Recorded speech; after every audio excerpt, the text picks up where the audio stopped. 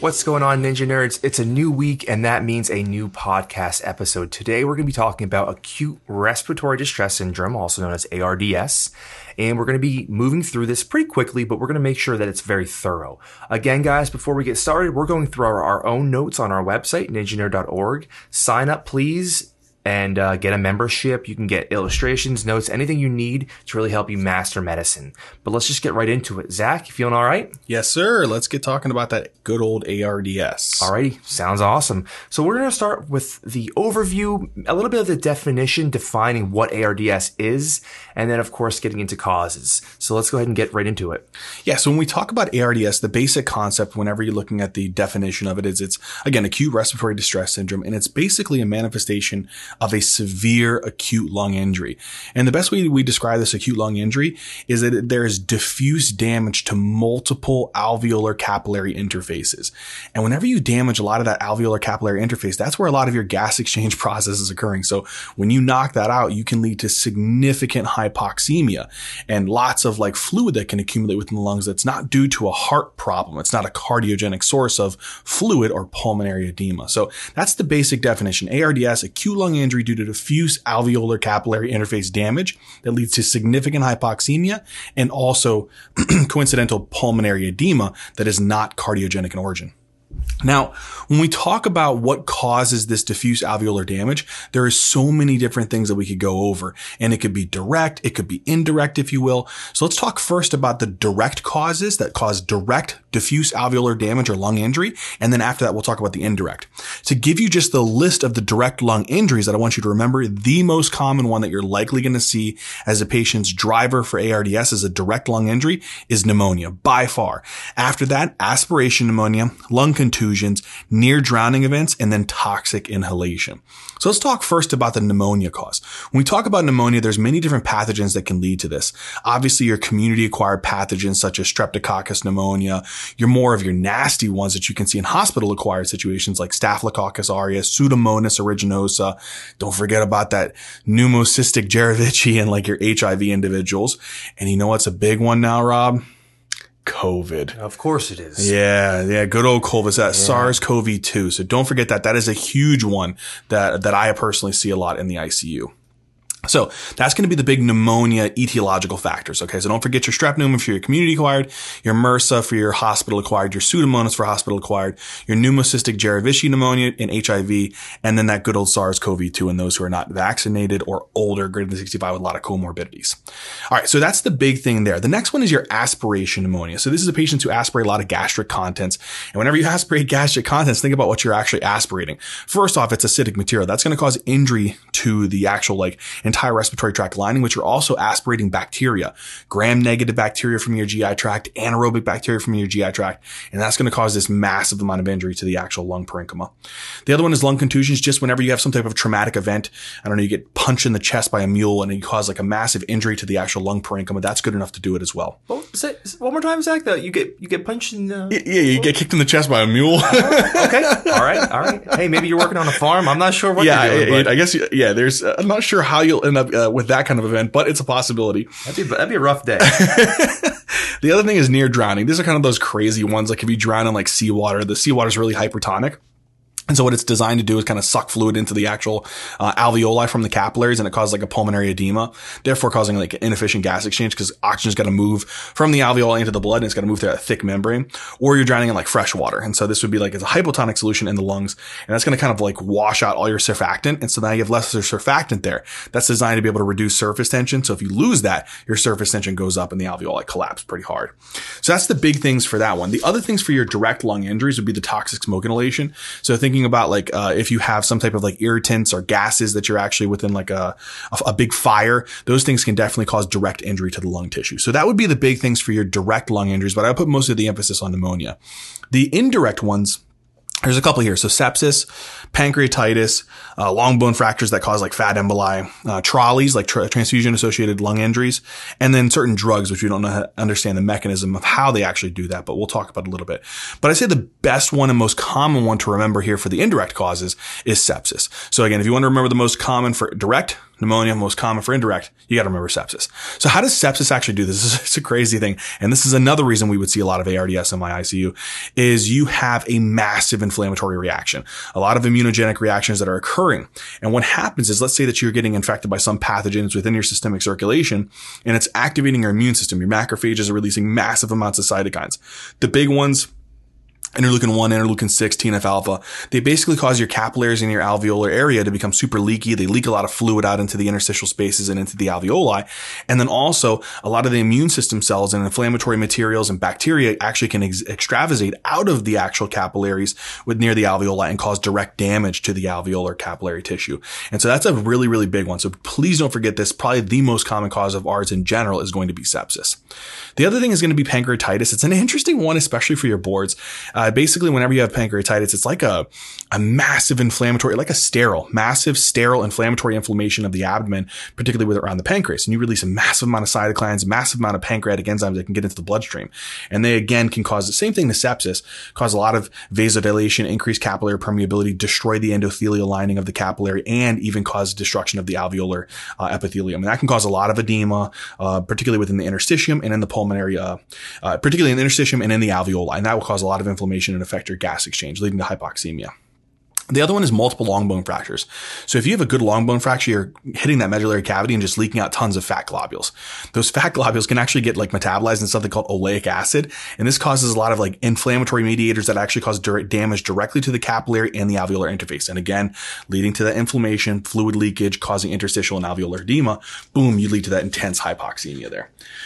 So that's the big ones for that one. The other one I want you to remember is Trali. I've actually seen this once. It's pretty interesting. So basically, whenever somebody's getting like a kind of a transfusion, particularly like fresh frozen plasma or cryoprecipitate, they may contain the donor antibodies and phospholipids, and they've been shown to be able to cause these neutrophils to kind of like sequester in the capillaries of the alveolar capillary area to become activated. And they release cytokines, proteases, reactive oxygen species, and they cause damage to the capillary alveolar interface, leading to alveolar interstitial edema and subsequent hypoxemia.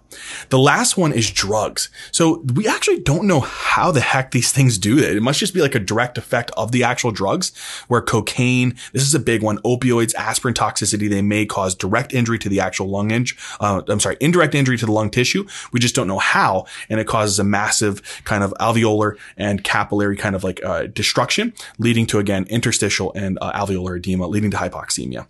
But that's the big things for the causes of ARDS, Rob.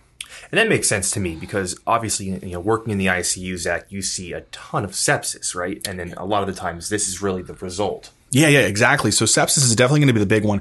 Usually when a patient is septic, they have just like multi-system organ dysfunction. And this just happens to be one of those organs that is the first one to get hit typically, right, in those patients who have pretty bad sepsis. And then obviously I see a lot of pneumonia because patients usually aspirate, or they're, on a ventilator and they're exposed to some nasty multi-drug resistant bacteria in the hospital, unfortunately. And they get a nasty pneumonia that unfortunately we don't catch fast enough and they end up with a pretty bad ARDS. And like you said, of course, now it's becoming much more prevalent with COVID. You have so much more because of COVID-19. And it's just only adding to your patient population. Oh my gosh, yeah. And that's one of the things that I've unfortunately seen a lot of is that unfortunately patients who come to my ICU, neuro ICU, who have COVID-19, there's been a lot of like particular patients that I've seen who have had like posterior circulation strokes. So it produces this hypercoagulable state, which predisposes them to a stroke. And then they come in, they have this massive stroke, maybe of their cerebellar area or their brainstem. And then on top of that, they have a nasty ARDS. And usually one of the things that we'll talk about whenever a patient has super bad ARDS is they're super hypoxemic. They're at the point of near death. You have to decide what's more important, maintaining a good neuro exam because of their stroke, or do you have to just go ahead and paralyze them and then you lose your entire neuro exam? So it becomes very tough sometimes. That just seems like an impossible scenario. Oh, yeah. But again, that's that's the position you're put in, and you have to do what's right. Yeah, exactly. It's a tough one. But okay, awesome. Interesting causes, really cool overview, really. So next thing we're going to get into is pathophysiology. We're going to get really into it and talk about some clinical features, signs, and symptoms of ARDS. Yeah, so when we have a patient who has ARDS, the basic concept here is when you look at the actual alveolar, epithelial tissue, it's consisting of your type 1 and your type 2 pneumocytes. And your type 1 pneumocytes are basically the ones that are allowing for gas exchange, or the simple squamous ones. Your type 2 are the cuboidal ones. Those are the ones that make surfactant. And so basically what happens is whether it's a direct injury from, again, pneumonia, aspirated material, some type of contusion, so direct injury, near drowning incidents, toxic inhalation, or indirect from massive inflammatory types of events that cause indirect damage to it. You damage these cells, the type 1 and type 2 pneumocytes. So think about it. You damage the type 1 pneumocytes, you can't perform gas exchange. If you can't perform gas exchange, you can't put oxygen from the alveoli into the blood, and therefore you end up with hypoxemia. The other thing is type 2 pneumocytes get damaged. So type 2 pneumocytes are responsible for being able to make surfactant. Surfactant is designed to be able to kind of coat the alveolar area to keep the surface tension, the collapsing pressure of the alveoli reduced. If you get rid of surfactant, now your alveoli want to collapse. And if they collapse, imagine having to work to inflate those alveoli. If you have a bunch of alveoli that are collapsed, you have to put a lot of work and effort into being able to re-inflate those alveoli. And that can cause a lot of respiratory distress, significant amounts, my friends. So those are the big things. So the whole concept here is that you have a lot of these types of direct or indirect injuries that are causing a lot of immune system cells and a lot of inflammatory cytokines to come to the alveolar capillary interface, therefore leading to direct injury to the actual type 1, type 2 pneumocytes. On top of that, they're also causing the capillaries to become super leaky. So when these capillaries become super leaky, you have lots of fluid that leaks out of the actual capillaries, the pulmonary capillaries, into the interstitial spaces and then into the alveoli. So then because of that, you end up with a lot of edema, some fluid that actually accumulates within the interstitial spaces, so some pulmonary edema. And then on top of that, you end up with fluid that actually can accumulate in the alveoli itself, causing some alveolar edema. What happens with this is that whenever you have all this fluid, imagine just waterlogging your alveoli. The oxygen has to be able to travel a super far distance going from your alveoli into the blood now. That makes the distance that it has to travel. On top of that, the alveoli is collapsed because of less surfactant, and your type 1 cells, which are supposed to play a role in gas exchange, those are also destroyed. You're going to end up with significant hypoxemia, low oxygen within the blood. And that's a problematic issue. And so one of the things that you can see with these patients is you put on that pulse ox and you'll see a low SpO2. The other thing that you could see is that whenever a patient is hypoxemic, they develop compensatory mechanisms, such as trying to stimulate their sympathetic nervous system to drive up their breathing rate.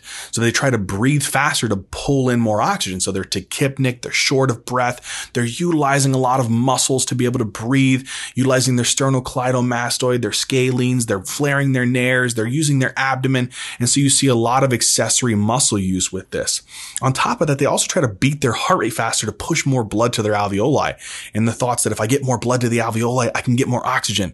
But that doesn't always actually work out in their favor. So that's the things that can happen next. So we got destruction of the type 1, type 2 pneumocytes. We got a lot of fluid that accumulates in the interstitial spaces and in the alveoli, leads to significant hypoxemia. Then what else can start happening? On top of that, imagine in this alveoli, I got dead cells. I got fluid. I got proteins. And then on top of that, I'm even going to start having a lot of red blood cells that can actually start accumulating in this area because of how leaky they are. As this starts accumulating, you get this nasty kind of hyaline membrane type of formation. And this really alters the gas exchange process even more. And that's when you start having some issues here. So what are some other things I think would be important to think about here, Rob, is not just looking at the patient, but listening to the patient. Put your stethoscope on the chest and listen. You're going to hear a lot of evidence of fluid. So you may hear things like rales or crackles. You may hear a lot of rhonchi due to kind of a lot of secretions and fluid and alveolar exudate getting stuck within those alveoli and in the bronchioles. And so that's some of the things that I definitely think you'll see here. I think as we get towards the point where this is usually the most significant point in ARDS, afterwards, if the patient tends to recover, they may actually recover in a way where there's some resolution and repair of some of those type 1, type 2 pneumocytes, completely endothelialization of the pulmonary capillaries, removal of some of the pulmonary capillary fluid. All of those things can happen. The worst case scenario is if you damage so much epithelial tissue and you don't actually regenerate it, and a lot of fibroblasts come to the area and lay down a lot of fibrous tissue, you you could potentially cause a lot of fibrosis. And then unfortunately, a lot of like chronic lung injury, like some interstitial lung disease that you can see, or restrictive lung disease due to significant and diffuse damage to multiple alveoli. So those are some of the big, nasty kind of pathophysiological kinds of things that we can see that explain the complications such as hypoxemia, work of breathing, tachypnea, dyspnea, crackles, rales, rhonchi, and tachycardia as well.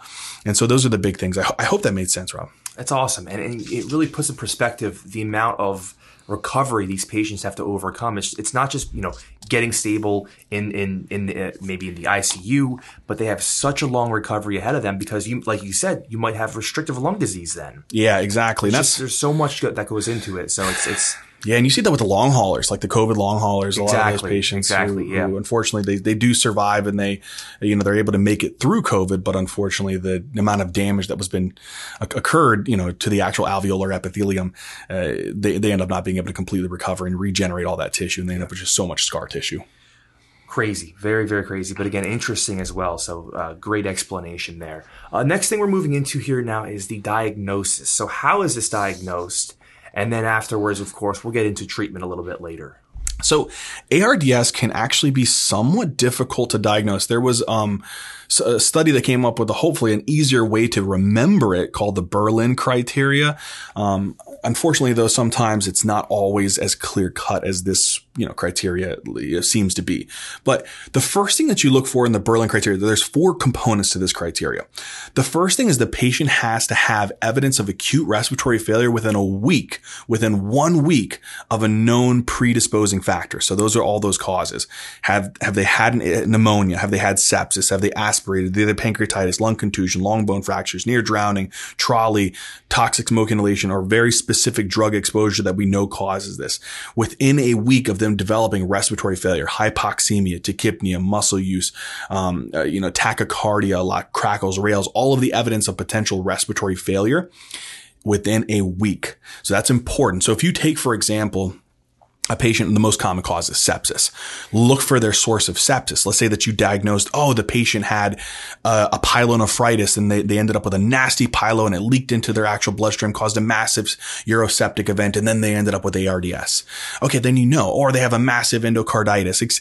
The whole point is you understand where their actual source came from.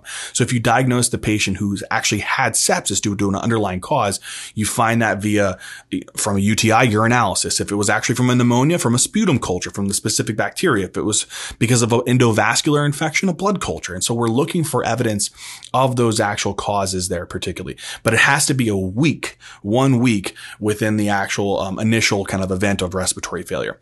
The second thing is you have to have bilateral opacities. And this is the thing that's sometimes tough. So whenever you say that you have bilateral opacities or you have this whiteout that appears on the chest x-ray or CT or lung ultrasound, it's kind of sometimes a little bit difficult because when we talk about this, it looks like pulmonary edema. And you're like, okay, is this pulmonary edema due to ARDS, or is this pulmonary edema due to volume overload? Is it due to a cardiogenic source like they have heart failure and now all the fluid's backing up into the lungs? And that's somewhat difficult to be able to hash out on a patient's chest x-ray, their CT, their lung ultrasound.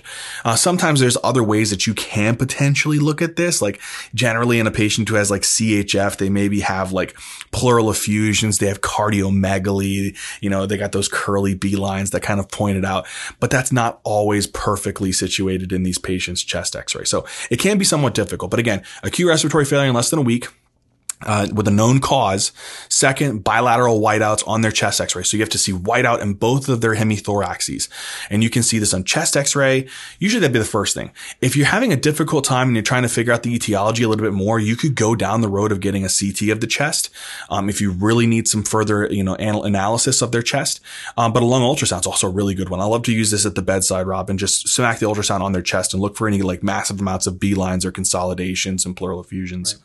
Yeah, pretty quick and easy too then. Yeah, it's really easy. And if I always encourage people to get used to utilizing ultrasound, but sure. I think these are the big first 2 things that you have to know.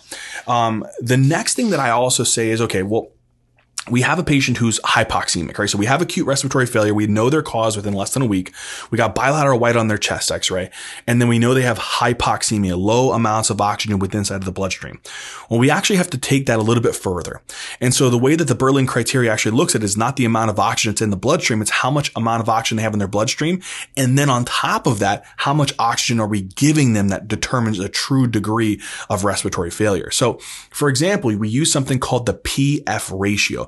So that's the partial pressure of arterial oxygen, and that's in millimeters of mercury, over the fraction of inspired oxygen that you're pushing into their lungs.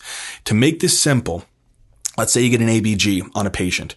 When you get the ABG on the patient, let's pretend that their partial pressure of oxygen in the arterial blood is 100. Okay. It's 100 perfect millimeters of mercury. But the amount of oxygen that you're pushing into their lungs, let's just say, because they're on room air. Let's say they're on room air in that situation. That's 100 millimeters of mercury divided by the fraction of inspired oxygen at room air, 0.21. So 100 divided by 0.21 is 476. That's your normal, that's kind of like a normal PF ratio. As we get less than 300, so we kind of get in the 200 to 300 range, we consider that PF ratio to be more of a mild ARDS. And so you can take, for example, you have a patient. Now look at this. They have the same partial pressure of oxygen, 100 millimeters of mercury. But now we're putting them on OptiFlow. So we have them on an oxygen supplementation and we're pushing 40% of inspired oxygen into their lungs. Now you have to take 100 divided by the 40%, 0.4, and that gives you 250. So that's in that kind of range of 200, 300. That's that mild ARDS. The moderate is, let's say that now they're intubated. Okay. They're intubated. You weren't able to support them. Now you have them intubated and their let's say again, PaO2, 100 millimeters of mercury on the spot. But now the amount of oxygen that you're pushing into them is actually 60%. So now they're on the ventilator and you're pushing you're pushing 60% of inspired oxygen to the lungs. So that's 100 divided by 60% or 0.6. That's 166. That's in the range of moderate, which is 100 to 200 for your PF ratio. The worst case scenario for severe ARDS is if you have a PF less than 100. So now let's say that you couldn't even match 100, because if we say 100 and you divide that by the most amount of oxygen you can push into a person, 100%, that's going to be 100. We need less than 100. So let's say that we have 90 millimeters of mercury of PaO2 and we divide that by 100% FiO2. I'm pushing the max amount of inspired oxygen that I can into a patient's lungs via the ventilator. If I take 90 divided by 100%, which is 1, that's 90. That's severe ARDS. So if you imagined a patient who's barely maintaining an O2 a partial pressure of oxygen of 90 at 100% FiO2, that is a very, very sick patient. That's scary. Yeah. And so that's a big thing to think about. So you got, again, acute respiratory failure in less than a week with a known cause, bilateral whiteout on their chest x-ray, and a PF ratio of less than 300, right? So that's, again, if you really subgroup it, mild ARDS is 200 to 300, moderate is 100 to 200, and then severe is less than 100. The last thing that helps you with the diagnosis, according to the Berlin criteria, is ruling out a cardiogenic source. This is what I was telling you, like whenever you get a chest x-ray and you see bilateral whiteout, how do I know if it's not like volume overload or a heart failure that's causing the fluid to back up into their lungs? So I got to rule out a cardiogenic source. So I can do this. There's a lot of things that you could do. You know, they say checking a BMP could determine the level of volume stress. I don't really find that to be a very helpful parameter of utilizing determining non-cardiogenic versus cardiogenic. So I don't really think a BMP is very helpful, but there is some literature out there that says, if you have a higher BMP, that means that your heart's under more like volume stress and it's stretching out more. I don't really agree with that. Echo, I think, would be the best thing to consider, because you got to look at their left ventricular ejection fraction and you got to look at their diastolic function. So if they have really poor diastolic function, meaning they don't fill blood very well, or their EF sucks and they can't even pump out 15% of the blood in their heart, then you know that the blood isn't going to be getting out of their heart or filling into their heart. It's going to back up into their lungs. And so that would tell me, there's a chance that this could be cardiogenic pulmonary edema. Now here's the question. What if you had a patient who had cardiogenic pulmonary edema and ARDS? Can that happen? Yes, you can have that. So it doesn't always make this perfect, beautiful separation. Sometimes you can have a patient with both. All right. The next thing is that if I didn't get an echo and I really wanted to go the full distance and throw a swan in this person. Oh, this poor person. Yeah, and thread the catheter into the pulmonary artery and kind of get a capillary wedge pressure, that would really be the most definitive way of being able to tell me if it's cardiogenic or not. Because if the capillary wedge pressure is low, that tells me that their left atrium and left ventricle are working fine. They're filling properly and they're contracting properly. So if it's less than 18, it tells me that it's not a cardiogenic. If it's greater than 18, it tells me that it is possibly a cardiogenic source. So those are the ways that I would go about remembering it. And if you forget all this, don't worry. I got a mnemonic. ARDS, abnormal chest x-ray, respiratory failure within less than a week of an initial cause, a decreased PF ratio, and you should exclude CHF, even though it's not always a perfect scenario. I love it. I feel like you have a mnemonic for everything. That's helpful. Sometimes it's too much, man. You got to remember all this crap, and I can't remember everything. No, that's a very good one. ARDS, look at that. All right, beautiful. Thanks for that, Zach. Great explanation. Makes perfect sense, but scary stuff overall. Next thing we're going to be moving into is treatment, and this should kind of conclude our podcast episode. So let's treat this patient. Let's do what we can to help them out. Yeah, so ARDS is it's a tough disease to treat, and the mortality rate is pretty high. So if you have a patient who's got some pretty bad ARDS, you shouldn't feel bad that you weren't able to potentially give them the amount of treatment that you wanted to save them. It's a nasty disease. And so I think we've gotten better with it over the years. We've got a lot of trials out there and a lot of better skills that I think intensivists have gained to become very good at treating this disease. But whenever you have a patient who has ARDS, it's the best thing to do is to determine, is it mild or is it moderate to severe? That's the kind of the way I look at it. So get that PF ratio. If the PF ratio is 200 to 300, you're more in that mild category. And then what I do is I like to determine, okay, let's say they have a PF ratio of 210. That puts them in the mild category. I want to know what their hemodynamics are like. Are they hypotensive? Are they tachycardic? Are they looking like pretty nasty? Do they have a low mental status? And I don't think that they have the ability to protect their airway because of significant like hypoxemic encephalopathy. In those situations, if they're unstable, I don't waste my time trying to, provide non-invasive positive pressure ventilation. You just got to intubate them. If they are stable, like they don't look too bad, they're sitting there and they're eating a turkey sandwich and, they're just talking to you. Hey doc, how you doing? I'm good. Yeah. So I think you can consider more of like the non-invasive positive pressure ventilations. And that would be kind of like your high flow nasal cannulas. So I'm a big fan of this, especially for hypoxemia. So the OptiFlow, Vapotherm, you crank up the flow rate and you just deliver these massive volumes of oxygen massive volumes of air into the patient. So you can get up to 50 to 60 liters. And then you just you decrease their dead space. You help to be able to kind of improve their functional residual capacity, a lot of like dead space washout. They say it gives you a little bit of PEEP. I don't really know if it's that much. It might be more nasopharyngeal PEEP, but there's some literature that says they can give anywhere from like 0 to 5 centimeters of water of PEEP. I don't know if that's true, like actual, lower alveolar airway PEEP, but there is some kind of like studies to potentially suggest that. But I've seen that high flow nasal cannula can really like help to improve oxygenation and reduce the work of breathing in some patients, which is a pretty beneficial thing. And then the other cool thing about OptiFlow is you can kind of crank up your FiO2. So if a patient is hypoxemic, they're satting in like the 70s, and you have to turn their FiO2 up to 60% to be able to maintain an O2 sat above what your goal is, which let's say it's like 92% or whatever. If you have to kind of crank the FiO2 up, you can do that with the OptiFlow as well. I would just be careful whenever you're utilizing these things. Try not to push it to the point of where you've maxed it out that now they're so exhausted it's going to make it difficult being able to intubate them. But keep an eye on these patients if you're going to do these non-invasive positive pressures. The other one is BiPAP. Just be very careful. BiPAP is really good because these alveoli get super atelectatic, and they're kind of like, again, remember that surfactant, all that fluid, all that, it's kind of like collapsing the alveoli. It takes a lot of effort to be able to reinflate those. And so sometimes if a patient's not really tolerating the high flow nasal cannula and you're just trying to hold off on intubating them, you can consider something like BiPAP because it pushes a good amount of pressure into their lungs. So this, you definitely get PEEP. So you do something called, you use an IPAP, an inspiratory positive airway pressure. And that really helps to drive a lot of air into the lungs. And then you get an EPAP. So your expiratory positive airway pressure. This is basically your PEEP. It keeps the alveoli stented open at the end of exhalation so that they don't collapse. And then you have to inhale to open those alveoli up. So that's the nice thing about that.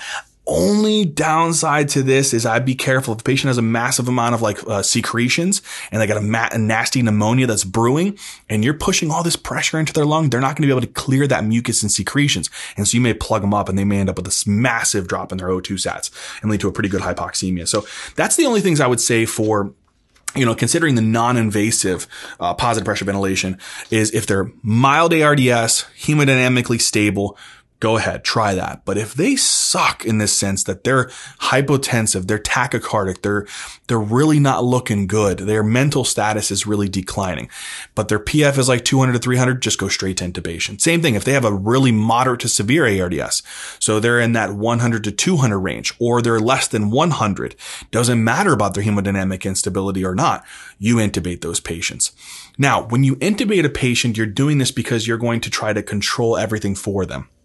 So you're going to control their actual breathing process. You're going to give them a certain amount of volume, a certain amount of pressure, a certain amount of FiO2, all of those things so that their lungs can relax and that they get some time to be able to heal. And so whenever you do that, you're utilizing something called lung protective ventilation. And so one of the things, according to the ARDS trial that was out there, is they said that the goal should be trying to target low tidal volume, ventilation, like 4 to 6 kilos per 4 to 6 cc's per kg of ideal body weight. And it was actually one of the good indicators for like mortality is having a low tidal volume ventilation. Because one of the problems is whenever you think about tidal volume, you remember at tidal volume, guys, it's the amount of air that you breathe in and out during normal quiet breathing, right? Do your normal breathing. That's the amount of air that you're pushing in and out. In these situations, if you push a lot of air into their lungs, the amount of air that you're pushing in and out of their lungs and in a tidal volume inhalation and expiration, you can push a lot of air in and actually stretch out those alveoli a little bit too much. And that can actually cause like volume or barotrauma, because what happens is you increase the tidal volume, you increase something called plateau pressures. And plateau pressures are basically a measure of badness. So if you have high plateau pressures, you're kind of like really over distending those alveoli, really hitting those alveoli and overstretching them and increasing the risk of trauma to those alveoli. So, and it's not shown to be beneficial to these patients. One of the other downsides, though, is again, this is where you have to meet this kind of like fine line. You don't want to give them too much tidal volume because you don't want to fracking super inflate their alveoli and cause barotrauma, but you don't want to give them too little because you know what happens whenever you don't give them enough tidal volume? Imagine being restricted to only breathe a certain volume of air below what you want to breathe. You're only allowed to breathe in 300 cc's of air in that one breath. That is sometimes terrible because sometimes these patients, if they're super acidotic, they want to breathe at a crazy fast rate. Or if you're not giving them enough air, what happens is your CO2 can build up. Because remember, with tidal volumes, amount of air that you breathe in, that's oxygen going into the lungs. But the amount of air that you breathe out is CO2 going out of the lungs. If you're not breathing in a lot and not exhaling a lot, guess what builds up in your blood? CO2. You know what CO2 is going to do to your central nervous system? It's going to say, hey, dude, a lot of CO2 in the blood. I'm getting kind of acidotic here. I think we got to breathe a little bit faster. And then it makes the patient want to breathe faster over the ventilator. And sometimes it requires this heavy amount of sedation and paralytics, unfortunately, which we'll get to. Now, there is a degree that we try to meet like that happy kind of medium there, which is will allow for CO2 to be a little bit elevated to where it causes an acidosis, but we don't want it to be too low. We kind of prefer for it to be just around like 7.25. Like that's a good range. If we get less than 7.25, then we're getting to the point where the patient may be getting a little bit too acidotic and we're increasing their risk of trying to breathe over the vent. But if we can get to like 7.25 at the lowest end, that's an acceptable kind of pH to allow for whenever you're giving these low tidal volumes. All right, so that's the tidal volume, which you're controlling with lung protective ventilation. 4 to 6 cc's per kg of ideal body weight.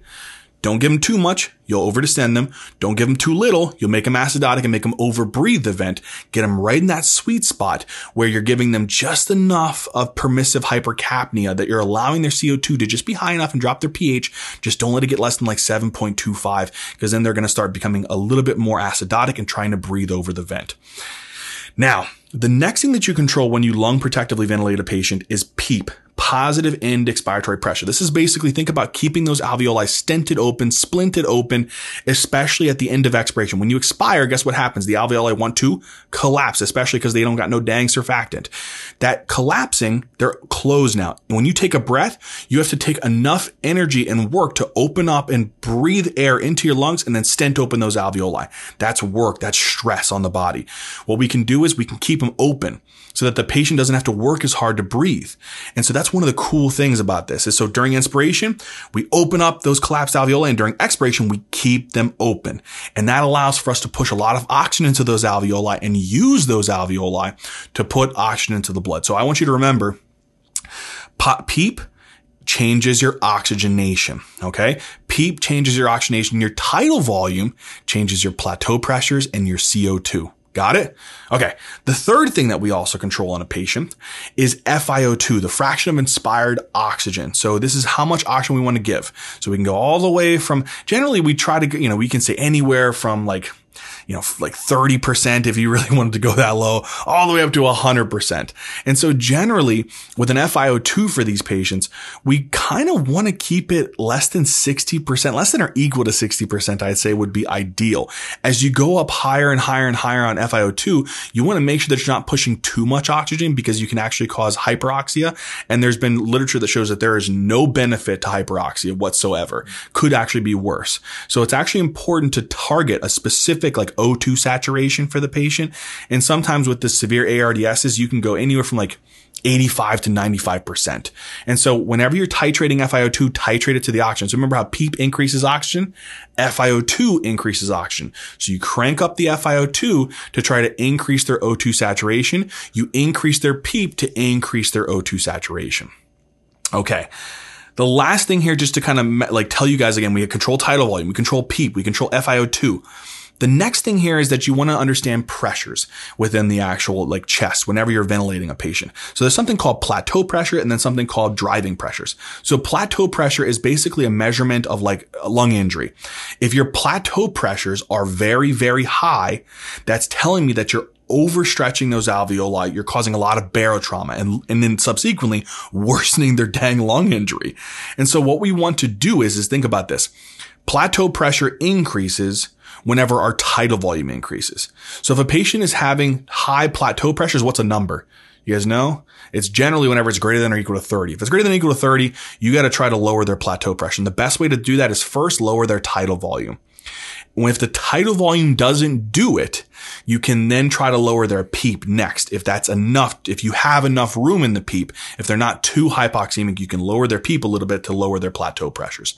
So that's another important thing to consider. Okay.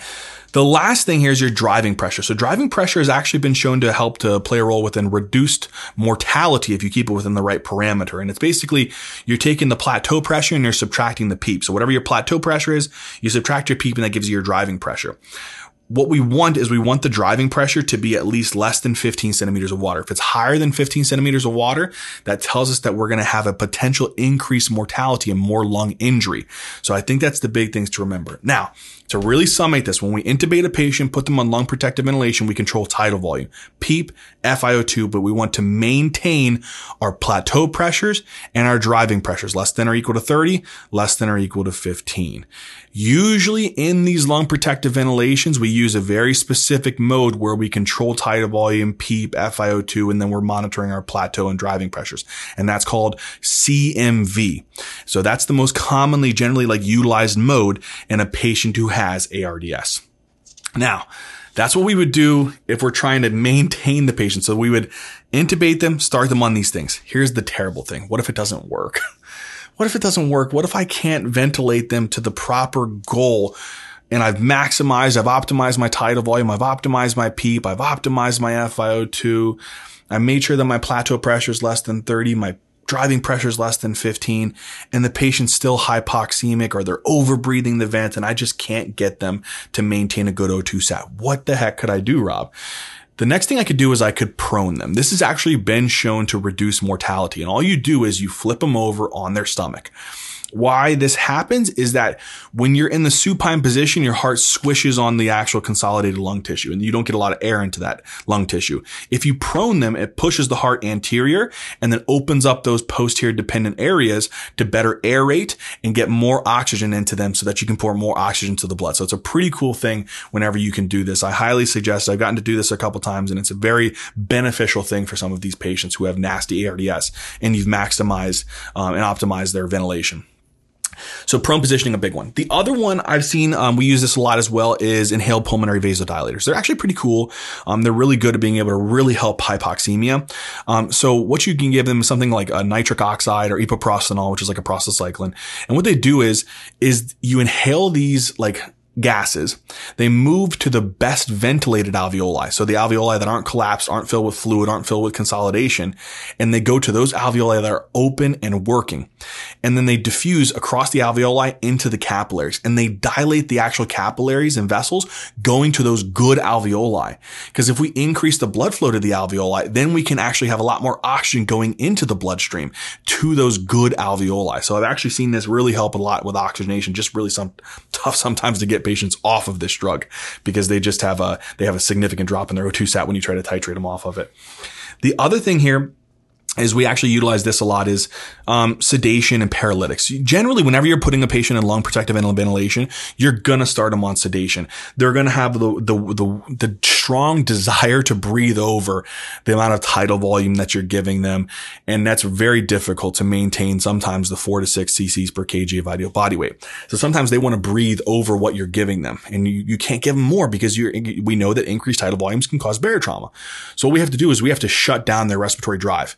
We have to make sure that even though if they're getting a lot of CO2 stimulating their brainstem to tell them to breathe faster, we shut it down. We don't let them breathe faster. We don't let them breathe deeper.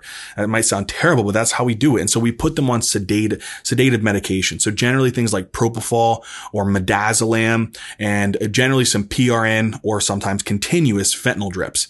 So sometimes we'll put them on a propofol infusion or a midazolam infusion, and then plus maybe like opioid boluses, like we'll give fentanyl boluses, or we can give a fentanyl infusion, and that's going to be able to work to just really suppress that brainstem and to decrease any respiratory drive so that we can allow for the patients to like completely become synchronous with the ventilator, and they're not trying to breathe and suck more air if they're really hungry for more air. And just let the ventilator do the work. Sometimes if you've optimized the sedation, you've optimized the analgesia, you've put on inhaled pulmonary vasodilators, you've even tried proning them, and if that's not working, you can paralyze them. You can literally take away their muscular drive to want to breathe. If they are completely asynchronous, they're constantly bucking the ventilator, they're constantly trying to breathe over the ventilator, and it's not helping them. They're actually desatting because they just can't get in sync with the ventilator. You can paralyze the patient. So generally what we'll do is we'll give them kind of like a bolus of some type of like neuromuscular blocker. So there's a lot of things out there, vecuronium, cisatracurium. I think the studies have shown that cisatracurium has been shown to be the more particular one utilized in a lot of the ARDS-net protocols. So cisatracurium is actually going to be able to kind of just blockade and shut down the diaphragm, the intercostal muscles, and so that the muscles aren't working to be able to breathe above what the actual ventilator is trying to deliver. And so this has actually been shown to reduce mortality as well. So I think prone positioning, paralytics, these are the big things that are, and then lung protective ventilation is the big things in ARDS patients. The last thing, it's kind of a last-ditch effort. Your patient's near death and you don't have any other option for them. You've done everything. You can consider something called ECMO, extracorporeal membrane oxygenation. And basically what you do is you're kind of hooking up. Maybe you have like a big catheter that goes into the inferior vena cava. Then you got another one that maybe goes into another part like the superior vena cava. And you're just kind of running blood through them and through this kind of like outer part. I guess you could say like an outer lung. So you have like this outside of their body, a lung that you're running blood through and you're oxygenating and then pushing it back into their actual heart. And so the whole goal is that you're basically allowing the lung not to do anything, and you're allowing this machine to be able to breathe for the patient and oxygenate the blood. And so it's kind of like a last ditch effort if a patient is like near death and we don't got anything else to help them with. So that would be kind of the end game in these patients. That was a monster for treatment. Holy God.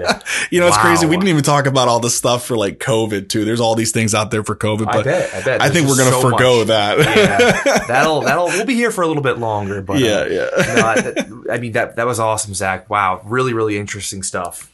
Thanks, man. Yeah. And I thought this was a really cool podcast. I thought it was a topic that, you know, it's relatively common out there in the critical care world and emergency department. So I think it's an important one to really get down and really understand. I think as long as you kind of focus, I'd say more particularly on the diagnosis and treatment, I think that would be the big heavy parts to focus on with the ARDS. Yeah. Completely agreed. And there's another episode, a big mammoth on ARDS, but it was a good one.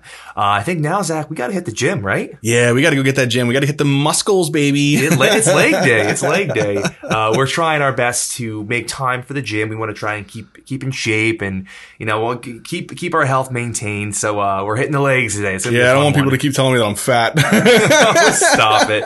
Now we're trying our best, make time for the gym, and it's working out great. We're having a lot of fun.